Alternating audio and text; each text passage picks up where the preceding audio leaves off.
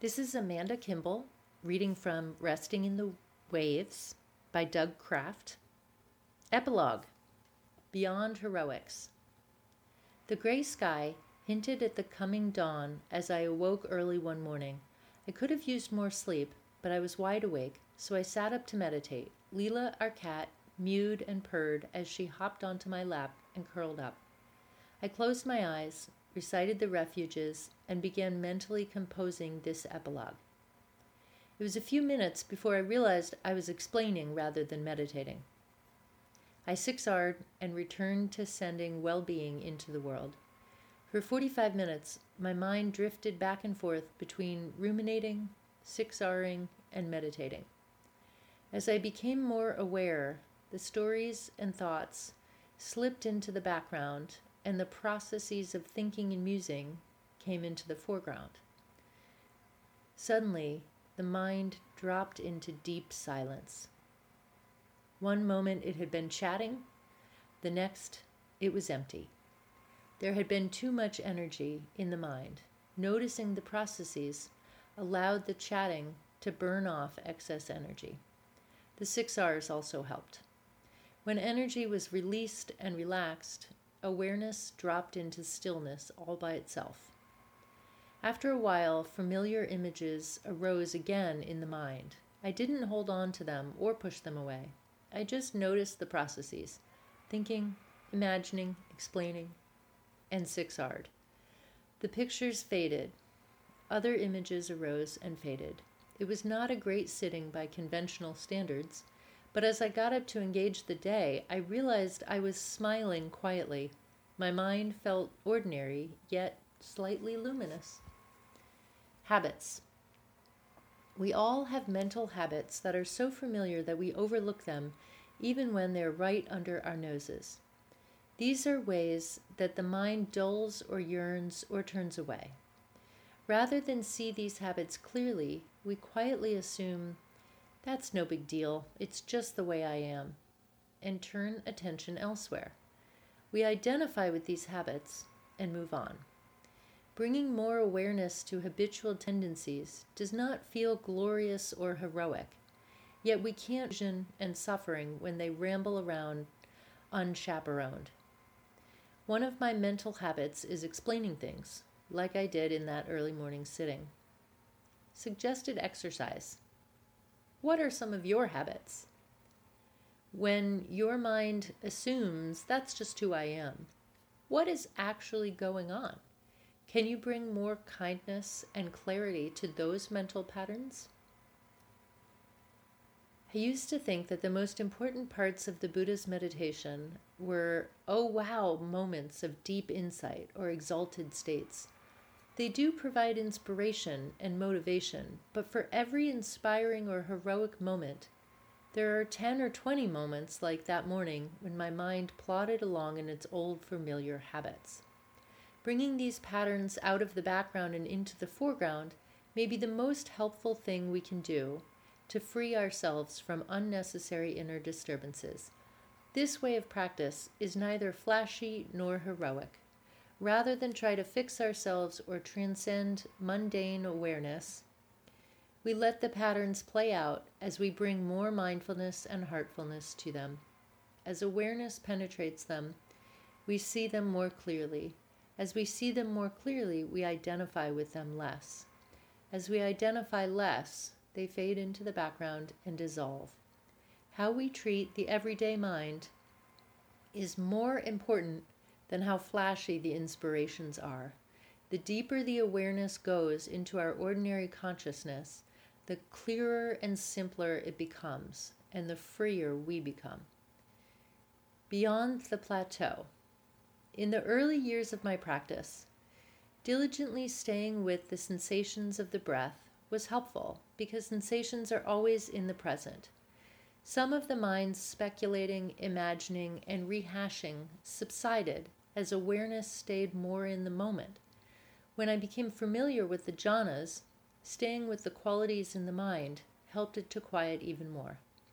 These practices were heroic in the sense of me trying to overcome the mind's errant tendencies to roam hither and yon. but they only took me so far. Eventually, my meditation plateaued. I thought one way to improve my practice was to sit longer, perhaps 4 hours.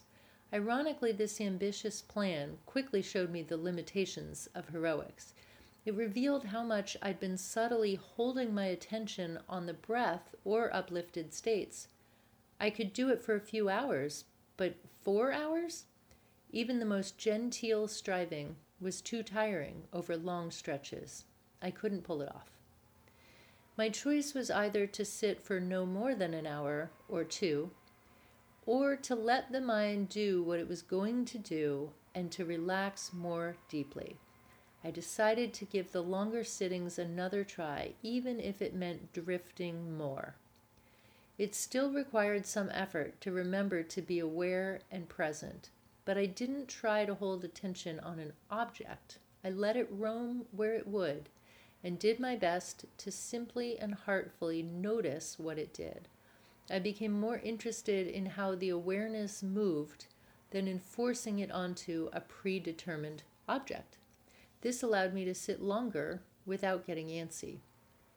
I was surprised that in time the mind calmed itself, or more precisely, it just slipped naturally into deeper and deeper stillness, like on that morning meditating with Leela. Simply paying attention to what the mind was doing, thinking, explaining, complaining, ruminating, created an environment in which it became calmer and clearer. I realized that when the mind wandered, it wasn't because it was bad. It just had too much energy. Wandering awareness allowed that excitement to run out without stimulating more of it. Attending to the stories, ideas, plans, and concepts just triggered more energy. But if I let all those stories drift into the background as I patiently watched the processes in the mind, it settled down and eventually dropped into a deep stillness. Reminders. To be sure, this didn't always work. Sometimes the daydreams went on and on. Sometimes the mind dropped into stillness. Sometimes it dropped into an epic tale. The shift from controlled to uncontrolled awareness is deceptively simple and deceptively difficult. Here are a few reminders of techniques that support this shift. You won't need all of these, so pick a few. Notice how your mind is behaving rather than what it is focused on. Notice the processes in the mind, thinking, explaining, ruminating, complaining, daydreaming, etc. Let them be in the foreground. Meanwhile, let the content, the storylines, ideas, to-do lists, etc., drift into the background. Don't push the content away. That just creates aversion and tension. Another way to think of this is to let awareness be in the present here and now. Stories and plans are always in the past or future or someplace other than right here. Be here now, gently and clearly. Shift away from controlling awareness to simply observing it. If the qualities of your mind seem elusive or hard to recognize, notice the processes instead.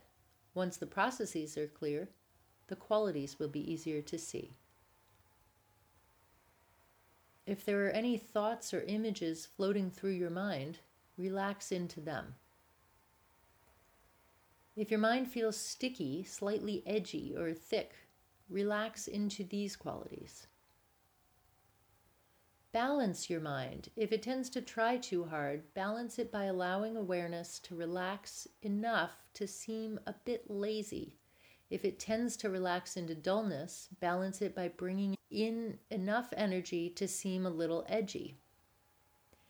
If your mind doesn't feel slightly glowing, invite luminosity to reveal itself. Patience. You don't have to fix the mind or take care of it. It's enough to relate to it with kindness and clarity. Then it will take care of you. Enjoy. Getting to where we are. To awaken to what's already here, we don't change ourselves into something new. We don't even vanquish old habits. We just let clearer and clearer awareness to them until they recede and evaporate. Freedom is not getting to where we are. In Little Gidding, T.S. Eliot put it this way: "We shall not cease from exploration, and the end of all exploring will be to arrive where we started and know the place for the first time." When we arrive where we are, we don't find our true self. We realize there never was a self apart from everything. This feels simple and ordinary, less of an "oh wow" and more of an "of course." If there is no self, there is nothing to suffer. That doesn't free the self, it dissolves it. There's nothing left, no past, no future, no there apart from here. Dogen wrote, "To study the way is to study the self. To study the self is to lose the self. To lose the self is to be enlightened by all things. To be enlightened by all things is to remove the barrier between self and other." Beyond heroics. Heroic meditation techniques and flashy results are good for Hollywood movies. Watching the mundane habits of the mind with kind, clear awareness can be humbling, and it is freeing. Rather than aspire to spiritual heroics, we can aspire to be like the little duck. He can rest while the Atlantic heaves because he rests in the Atlantic. If you have a hint of absolute truth, don't hold it tightly. If you see relative truth, hold it lightly. Practice moving back and forth between them. He reposes in the immediate as if it were infinity, which it is. He has made himself part of the boundless by easing himself into it just where it touches him. Right now, in this simple, ordinary moment.